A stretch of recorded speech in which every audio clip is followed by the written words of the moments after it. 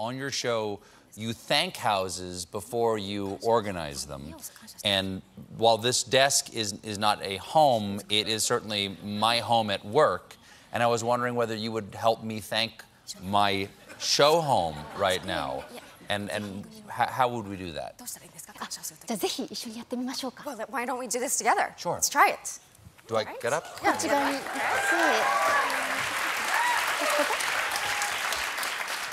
で片付けをするときはまずは座ります。 Let's sit down on our knees with our legs tucked under. そして心の中で普段は心の中でいいんですけれども、もうここの机があることによってこのスタジオがあることによって素晴らしいショーができているんだっていうこの感謝の気持ちをこの場所に伝えるんです。 So I usually do this in my heart, but you can verbalize it just for today. Just express the gratitude you have for the studio, what this desk in the studio allows you to do this amazing show every night. もちろん声に出してもいいですよ今回 You can verbalize what you're feeling inside too. Thank you, Ed Sullivan.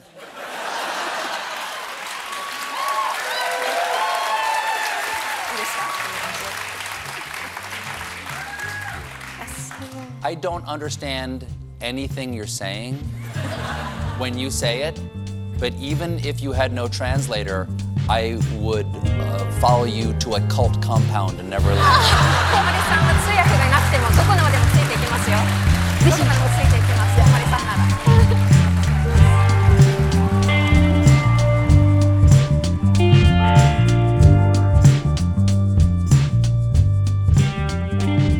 Welcome to 5-Star Manifesto, where we discuss, question, and judge the commandments, mission statements, and aspirational words people live by, one 5-star rating at a time. I'm Keith Bavacqua, and as always, I'm joined by Mike Bass. Hello. Welcome back, Mike. Last week we talked about the Clue Train Manifesto, a very business and marketing focused manifesto and discussion creator. But today we're going to talk about something a little different, something that doesn't even have the stamp of the word manifesto. But I think it works. I think it fits into the framework that we're exploring, the framework that we're trying to define here at 5-Star Manifesto. And we are going to be talking about the KonMari method. Specifically, the work of Marie Kondo and her book, The Life-Changing Magic of Tidying Up, the Japanese art of decluttering and organizing. This book from 2014 was most recently turned into a Netflix show. Last year, early 2019, I believe it was released, and it caused a lot of discussion. There's only about 7 or 8 episodes on Netflix, but it takes the lessons and motivations and practices that this organization expert, Marie Kondo from Japan, has developed into what she calls the magic of tidying up. The Netflix show is simply called Tidying Up with Marie Kondo. I think as we talk, we'll get into the various parts of the KonMari method, a kind of a portmanteau she's created with her name, which is confusing, but simultaneously adorable. The KonMari method. But what was your initial reaction to learning about the art of tidying up, the magic of tidying up? Well, Keith, the question of what was my initial reaction, that was did you know about the KonMari method before I suggested this as a topic? Yeah, I did in the sense that I knew it was a way. I associated it solely with the idea of wrapping my shirts into circular things and sticking them. That was the extent of what I knew. Rectangular things, okay. Not circular. Rectangular. Okay. We're I'm what's going on over there? Start. Yeah. I always thought of it. I didn't really know what it was, but I thought of it as a more of a space efficiency thing. I thought it was maybe like ideal for someone that lives in a tiny house, of how to like manage your space effectively. When I realized, you know, I listened to the audiobook, that it was much more than that. It's her game is to challenge the way that you approach your life and the way that you see your world, and design your space to reflect the way that you want to feel. Absolutely. So let's so some of the key aspects of the Mankari method are, and definitely jump in with other aspects, is keeping things that spark joy, in the words of Kondo. I really deep respect for material possessions, which is very interesting, I think.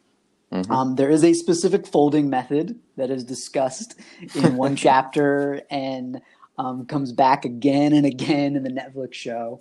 And then there's also discussions of specific storage methods that have a major emphasis on visibility, that you can see everything that you own, see everything that you use during a day, and that it's accessible to you in a very like reminding and repetitive fashion, which is, I think, a very different than a lot of ideas around storage. I don't think that much about ideas of storage. Right. But that stuck out to me. A few notes I took of just like a high level is the idea of, you know, start with sorting, you know, categorizing, you know, choose a category, like say clothing is a good one to start with, and break it into two areas. Does this piece of clothing spark joy? If so, then put it in pile number 1. Does this clothing spark joy? If no, put it into pile number 2. And pile number 2 are things that you can just let go of. Now, like, again, what we don't delve into is what does it mean to get rid of it? And that is like, I think this is what really, like, I imagine our conversation is going to be, is I'm so used to reading these things through a Marxist critique framework. And by that, I don't mean like, what would Marx do? I mean, just like thinking about it from an economic perspective, thinking of what from a production and, you know, a classical materialist, quote unquote, perspective. Yeah, and that is a very Western way of thinking it, but that's how I'm so used to judging, is are they, you know, how self-absorbed are they? You know, what is their agenda here, their financial agenda, and I was struggling. I kept going back and forth on this, because this does not fit within that. This breaks outside of. It can't be judged in that way if it breaks outside of that traditional framework that I'm so used to applying. Interesting. Okay. Yeah. Okay. And that was actually almost a little bit alleviating, that I could kind of, I think Marie Kondo would probably like this too, that I couldn't judge it in the way that I wanted to. I needed to let go of that and just take it in and ask myself, does this methodology, does this idea spark joy? Maybe I don't know. I think you're definitely onto something. I think there is a magic to the method. Not necessarily a magic to the KonMari method, but the method in which this information is given to us, and how it decides to communicate.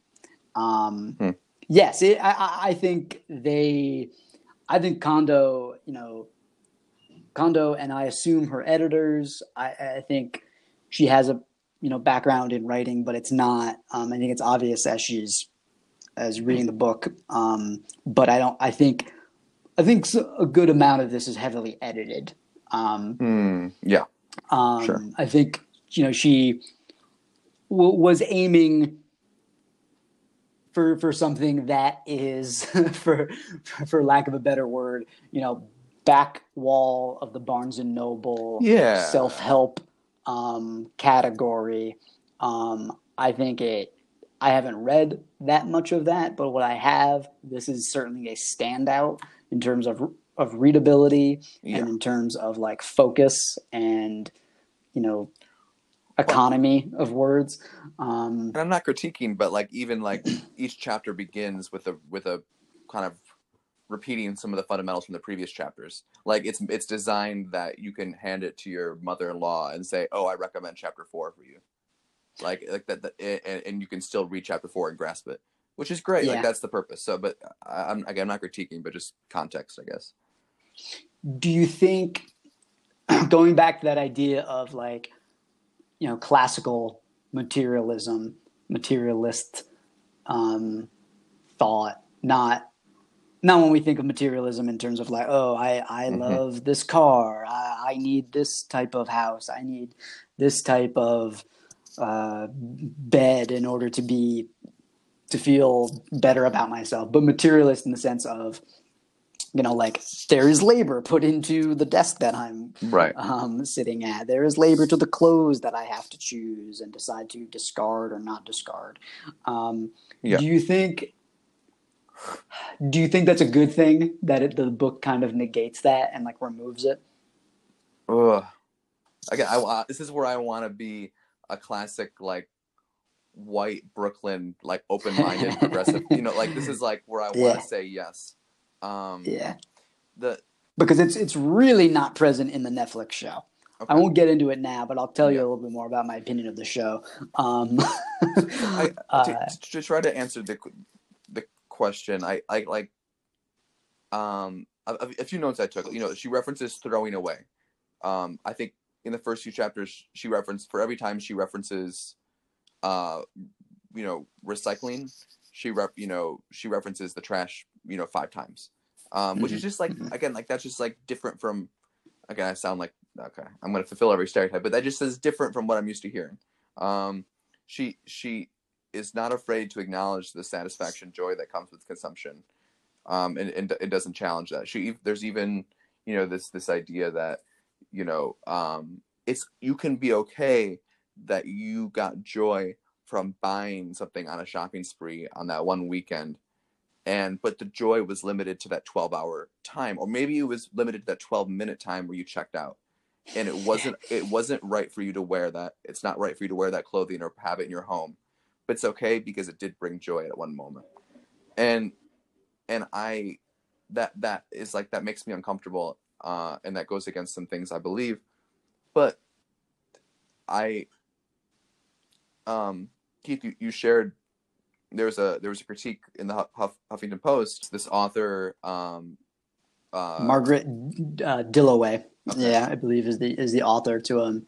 I'll put it in the episode description. But I think a pretty good, a worthy of reading, an interesting article that was published by HuffPo by a Japanese American woman, Margaret Dillaway.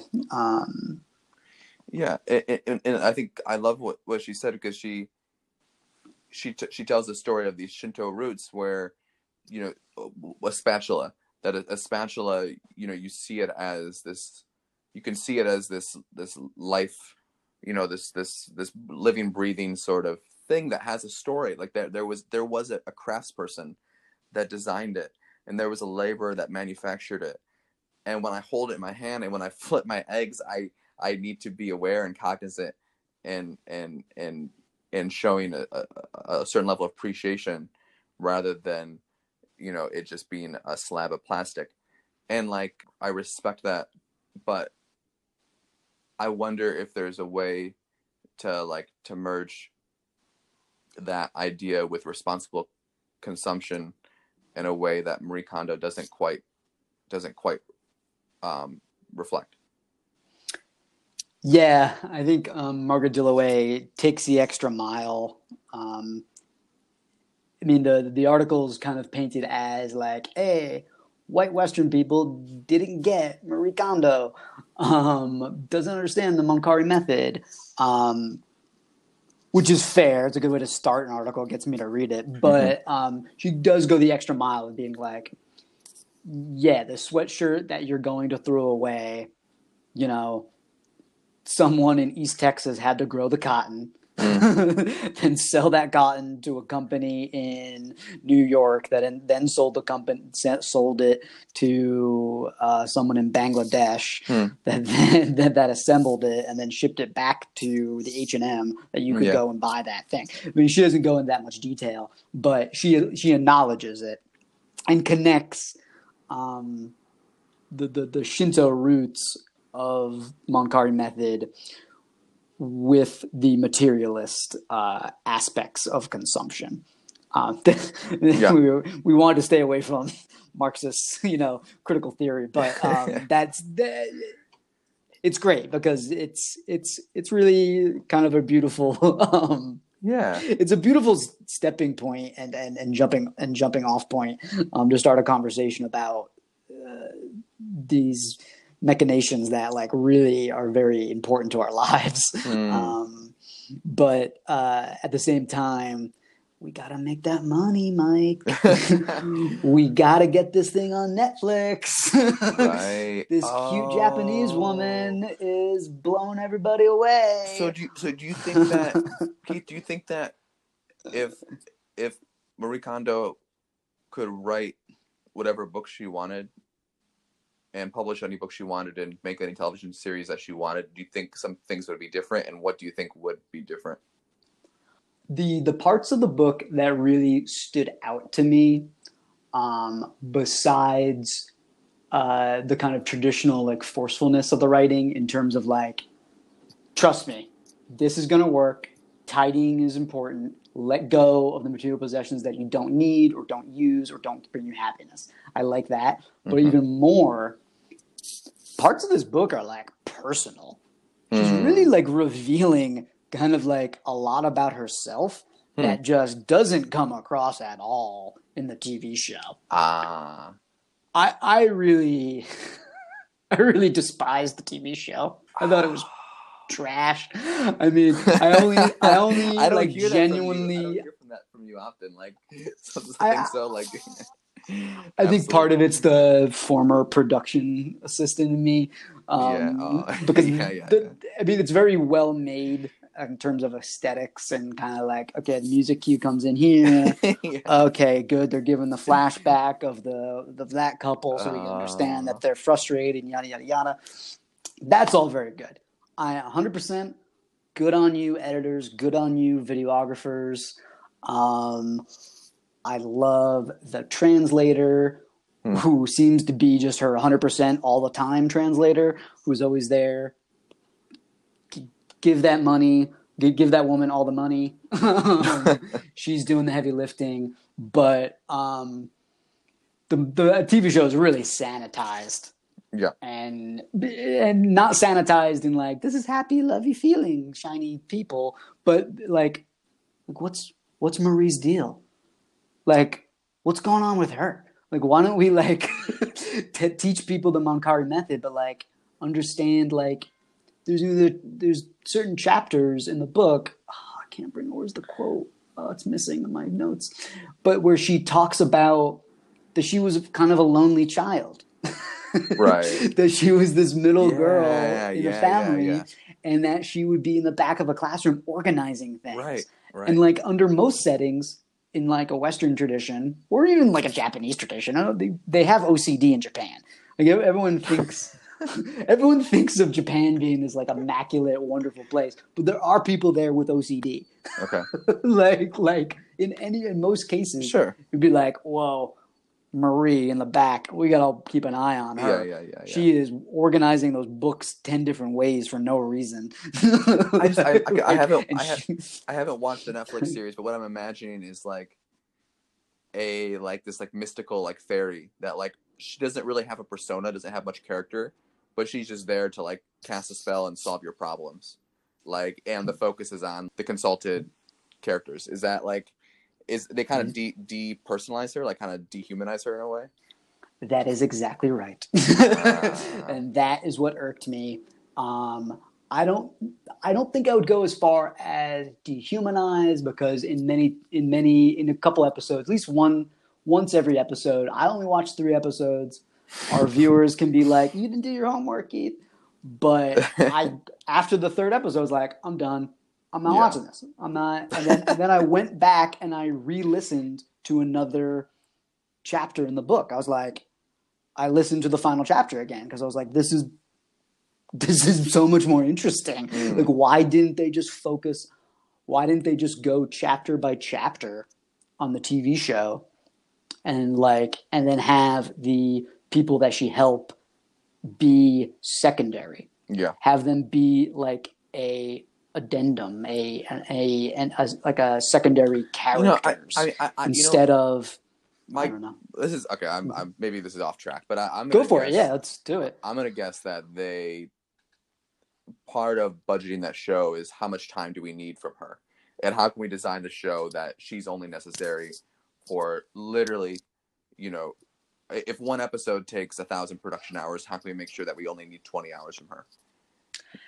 And then she's the most expensive part probably. So it was designed as an easily replicable thing that you can do over and over again, where that everything can be done until she goes in and walks into, does the final, she is there, arrives, a minute before production begins, and can do her job. Yes, absolutely. And in terms of, I've been on not a show this complicated, but little like segment pieces for web series where the quote unquote talent arrives. Here's your mic, what do you need, what kind of prep. I would imagine she and her team, the translator, her editors, whoever helps run her organization business back in Japan, we're heavily involved, but they had to be like, okay, this is for an American audience. Yeah. We have to understand the limitations that it's hard to understand how good her English is or how much I have a feeling I'm a part-time ESL teacher.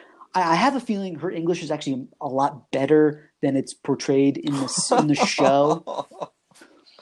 Oh my god! But that it is I think in that setting, I would imagine like that's hard for a non-native or even a non-advanced speaker to be in like fully on top of everything when she is like the center of attention for a good portion of this program. Anyway, I just felt like it was like. This is so silly because it feels like I said, it's going back to that Barnes and Noble self-help book, but we are trying to take each piece of media that we're going to be dissecting here on 5-Star Manifesto, available now on iTunes and Spotify, with the seriousness and the weight it deserves. But essentially, I feel like the Netflix show was like defanged. In a way from the book, which is kind of impressive because like, okay, how do you defang a kind of like organizational process? But it does a lot of the weight and kind of the larger life meaning behind tidying up is taken away. There's one episode that I watched that like was really like, this is why she created this. This is why she felt that like other people should know it besides just like organizational experts. They went to the house of a widow, of a fairly recent widow, a woman whose husband had passed away 9 months prior. And she has a lovely home. I mean, no shame in saying that. She's obviously, her and her husband did well for themselves. And she has a lovely family. The house is pretty damn organized, in my opinion. But there's just so much stuff she could, as Marie Kondo would say, let go. So much stuff that doesn't bring her happiness. This nice woman from Culver City, California. So she gets into it, and you see the woman cry, and you see her, kind of reflect on her marriage and the passing of her husband. That kind of got to me. But at the same time, I'm like, I know none of the other episodes are going to go this deep, so boop, bye, out of my list on Netflix. Yep. And I went back to the book. I don't know. I think that was the most interesting episode, and gets closest to the real meaning of the KonMari method. Yeah, because when you look which at is this, live your life differently. when you look at this book on Amazon, it's not categorized as a top seller of books for cleaning your home or home care or renovation. It's the number one bestseller, or it's a top seller on the topic of of self-care and slash new age. So it's more than, it's not about the cleaning, it's about the personal care. So that's interesting. Yeah. And I think it's given that veneer in the show, but in reality, it didn't seem to go deep enough. Yeah. Everyone on the show, really lovely. This young family of creative people, a husband and wife team with their two adorable children, were helped out. They moved from Detroit to Los Angeles. The husband was a musician, the wife a hairdresser, and that was nice, perfectly lovely family. But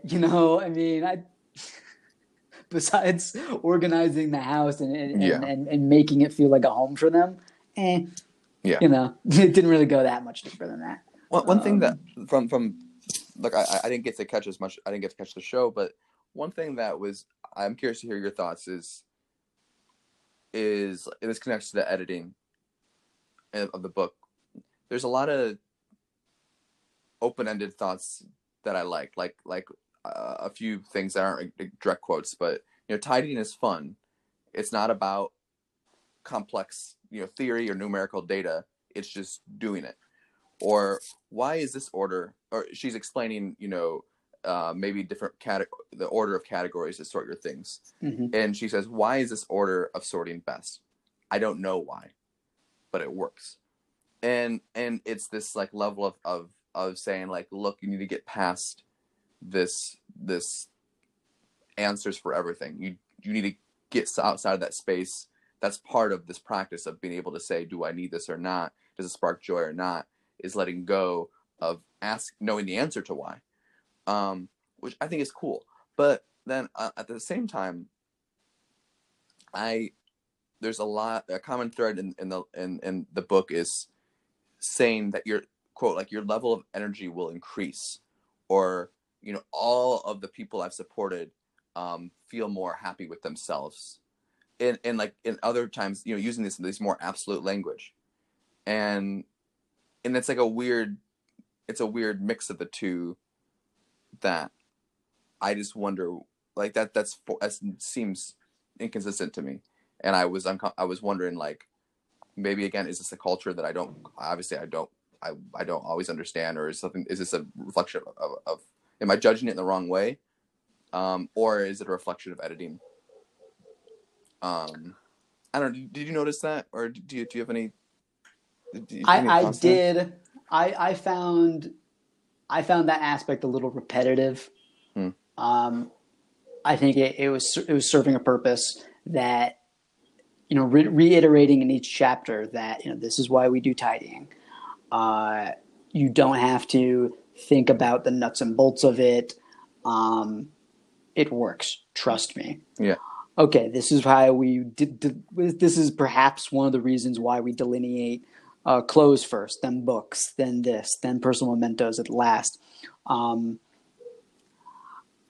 And I don't know if it is kind of a watered down version of the mysticism that exists in Shinto religion, and that it's kind of takes on this like vague mysticism of like you don't have to have the answers, like this can just be, so that it's more palatable. Because I think if someone was just reading something about the virtues of Shintoism, and the Margaret Dillio article gets into it a little bit, talking about kami and talking about why you touch items when you're cleaning them, and why you touch them when you're giving them reverence. Yeah. I think that would be a much better book and a much more interesting piece of television. But I think it would very easily turn some people off. Yeah. And that's what's really interesting is that like through that Margaret Dillaway article, we realized that Marie Kondo's ideas are really great, maybe, but they're not necessarily her ideas. It's a reflection of a cultural tradition that's not as popular in the States or other Western cultures. Kondo is a gateway, into a more even a more interesting or engaging or thorough, approach to managing and looking at objects and things that you possess.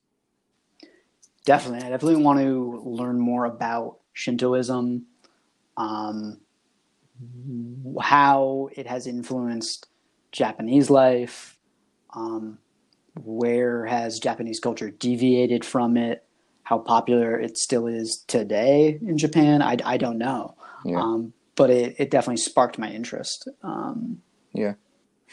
But one other thing that that caught me off, I was kind of reconciled towards the beginning, was in the book she talks about the home, and like the home is this somewhat like this sacred space. It's the space that we spend time in, and that like is a reflection of us, and is not only a reflection of us, but will reflect through us, based on how the environment feels. And like I just wanted to, like, obviously I don't think Marie Kondo would challenge on this, but homes are different in lots of different cultures. Keith, I got to spend some time in Cambodia for a while, and a home is it's a property, and it's a physical space that you sleep in for security at night, and then you sit under. It's a raised home, and it's an open space. There's no first floor. It's just it's an open space where you can cook, and it's a shade because the home provides shade. And it's a place for literally shade. But most of the time you're outside during the daytime. And so like I think I don't know, again, I don't know different cultures in different parts of the world, but the problem that's being solved for is something is like a modern problem, I think too, of what it means to have a home and have goods in it. When I say modern, I mean maybe like, I don't mean the last 100 years. I mean the last few hundred, centuries. But like I don't want to assume that this is like one absolute through all of society or whatnot. Yeah, what's going to speak volume and what's going to connect with people in Japan, the US, maybe Cambodia, maybe Europe, maybe South America, is like, not going to work with a culture right next door. Like maybe Vietnam or Laos or Thailand, they have a completely different opinion of like material home, material houses. That's an interesting thing to consider and to be like mindful of. What she's talking about works in Japanese culture, works in perhaps American culture, but is it going to have the same value to, say, someone in Cambodia, Yeah. someone in suburban Brazil? I don't know. No, before we do the actual judging, I want to ask you. I can't believe we didn't already ask this question. One, like, what are your cleaning habits? And by reading this, are you going to be applying any of this just naturally? Because even though you didn't read it because you wanted to become a more organized person, has it spoken to you in any way? Yeah, thank you for asking that. Maybe so I didn't avoid it. So I read without audio, maybe 1 or 2 chapters, and then another chapter I kind of read as I was listening to the audiobook, and then probably the last 3 or 4 chapters I just listened to. Yeah, I was sitting in my small little room in urban Santiago and kind of thinking, I was definitely thinking about the instances of tidying that I've had to do over the last 2 years. And thinking like, wow, I could have used Marie Kondo helping me out. It would have been helpful. As you know, but our listeners don't know, my mother passed away about 2 years ago, and my brother and I don't use this word lightly, but we basically had to liquidate my mother's house. Mm-hmm. We had to just get rid of everything, and it was as much a practical matter of like, we can't keep this stuff, but also a emotional need to kind of get rid of things, stuff that my father passed away 10 years ago, and my mother had still not dealt with, like some of my father's possessions, particularly certain parts of his wardrobe that my mother, for various reasons, wanted to hold on to, wanted to look at, probably from time to time. I like to think maybe some of those things sparked joy, but I'm sure a lot of them did not. Yeah. And maybe it would have been healthier for my mother to get rid of them. Yeah, I think I could use a little bit of Marie Kondo. Yeah, I think so. No, what about you? Well, is this?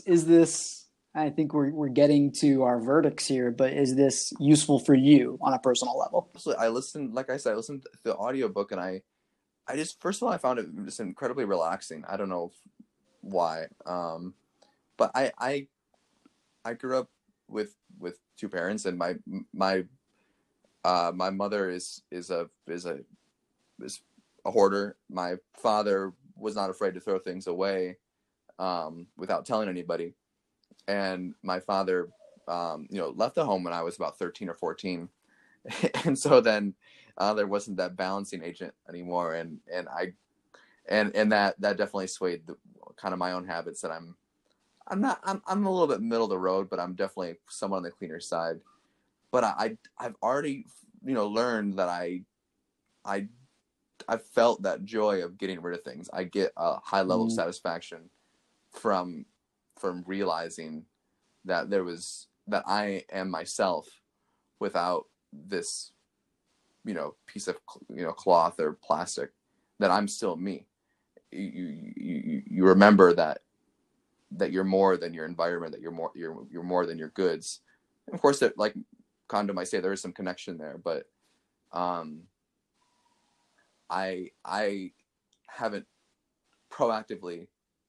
I usually only proactively, get rid of things when I'm moving, and I haven't done that I haven't done that exercise in a while. So definitely, like, reading this, I was like, maybe this is time. So it did its job. I like we already implied, the prideful person in me isn't necessarily going to follow her, 3-step process like word for word. I'm more curious. I'm curious to see. Before I would do that, I would want to do some learning more about the Shinto roots that the article we read gets at. And that's just me being a smart ass, but yeah, this was meaningful in that way. I'm gonna let you have the last word. I'm gonna give my verdict very quickly. My verdict. I think this works as a manifesto, and it has more to say than just about tidying. It really does. I think it's fairly well written. I like the fairly well written. I'll put that in context compared to many other quote unquote self-help texts, at least the ones I've read. And I think the personal details are interesting. I wish it was a little less repetitive. That serves to drive home the points and the value of tidying up. But it got a little bit much by the end of the book. I wish it went deeper. I think people that read Kondo or come to Kondo or the Netflix show should go and check out Margaret Dillaway's article. Like I said, I'll post it in the description because it does some of the heavy lifting of going that extra step, going that extra mile in terms of explaining the spiritual nature and kind of like the more profound cultural aspects of Marie Kondo and her organization business. I just think the TV show really bugged me. It really disappointed me. Part of me wanted to see at least one episode go to like the extreme and have someone like burn their house down with Marie Kondo around them in the background from their lawn, just watching it all burn. I'm imagining like Extreme Home Makeover where they pull back the truck or the RV and then it's the burning home. That's cool. Yeah. Oh, that would be amazing. That's great. That's great TV. Yeah. It's great TV. So for me, I think some points are deducted. So I'm going to go regretfully with only a 3 out of 5 stars for the KonMari method and the magic of tidying up by Marie Kondo. Cool. I'm gonna get it out and give my score first. I'm gonna give this one a little higher. I'm gonna give it 3.8. And because I see this, I didn't see the Netflix series, so I'm sure that impacts me. But I think I see this as a what do you call it? I think it's a great way to get a larger conversation started with people. I see this as something that I want. I made it. I told my roommate I was going to be listening to this, and he's sloppy, and he made a joke and said, "Oh, you could, how I would never do anything like that or watch a Netflix series like that." And but then I started listening, and I was like, "No, he could listen to this. This is available to him." And it's like you said, it's a powerful message that's not just about physically organizing objects, but it's about questioning and thinking about what you value as a person. And it's also a way to challenge the traditions and the way of thinking that many of us were raised in. And again, even if it's watered down, I think it served its purpose of kind of introducing some of those ideas. The reason where I marked down from what I might have been like a 4 or 4.5 is that is the reckoning between letting go of things but the ambiguity around in the ignorance, or the seemingly ignorance to what it actually means to get rid of things, and the comfort around getting new things and being okay with that, and those are just personal beliefs that that that I think the world should be more cognizant of. So yeah, I feel comfortable with 3.8, and believe it or not, I'm actually gonna recommend some brief listening or reading to folks. My only thing is I would love for this actually to read like a more traditional manifesto, if it was, in the sense that if it was, this could totally be written into a 90-page or 80-page essay, of some sort. That would be cool. Then I would actually I'd be buying copies around the holiday. Cool. That's very cool. All right. Yeah, I like that idea. We need to let's find Marie Kondo and radicalize her. Radicalize her. As she has radicalized us. Yeah. I hope she's listening. I'm sure there's some way we can get this to her. Okay, we could send to her her representative or agent or something like that. Yeah. Cool.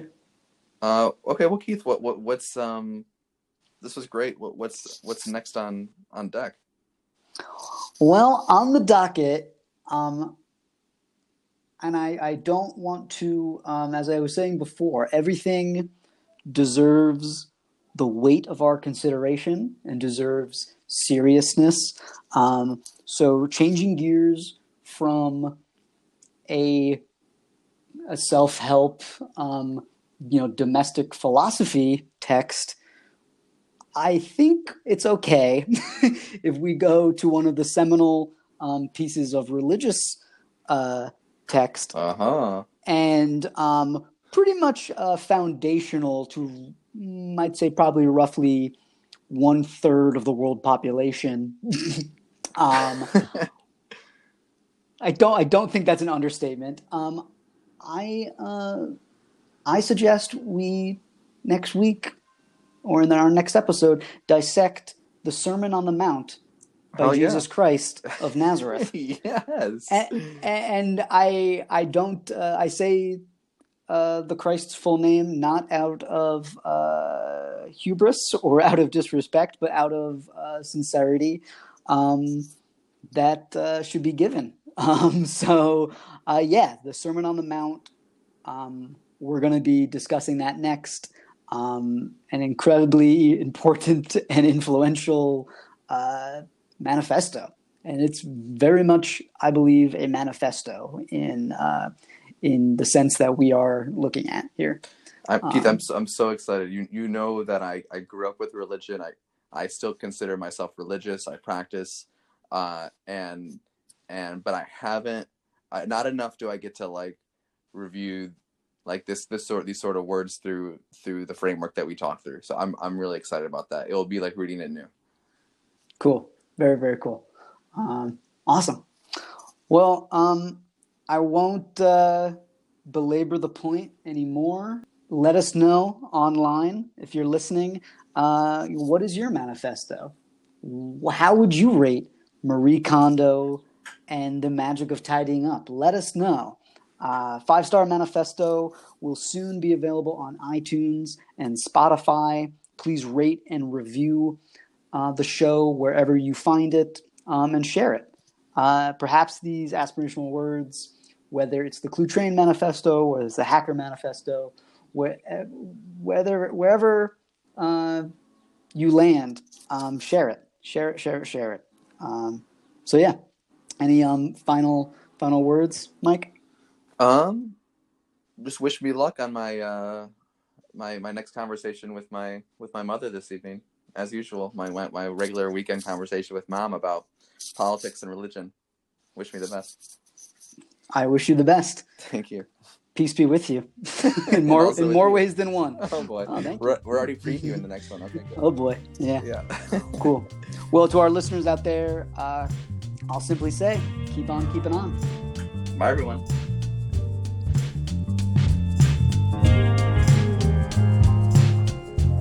Notes and reading links can be found in the episode description. Our theme music is Royale by Josh Lippy and the Overtimers.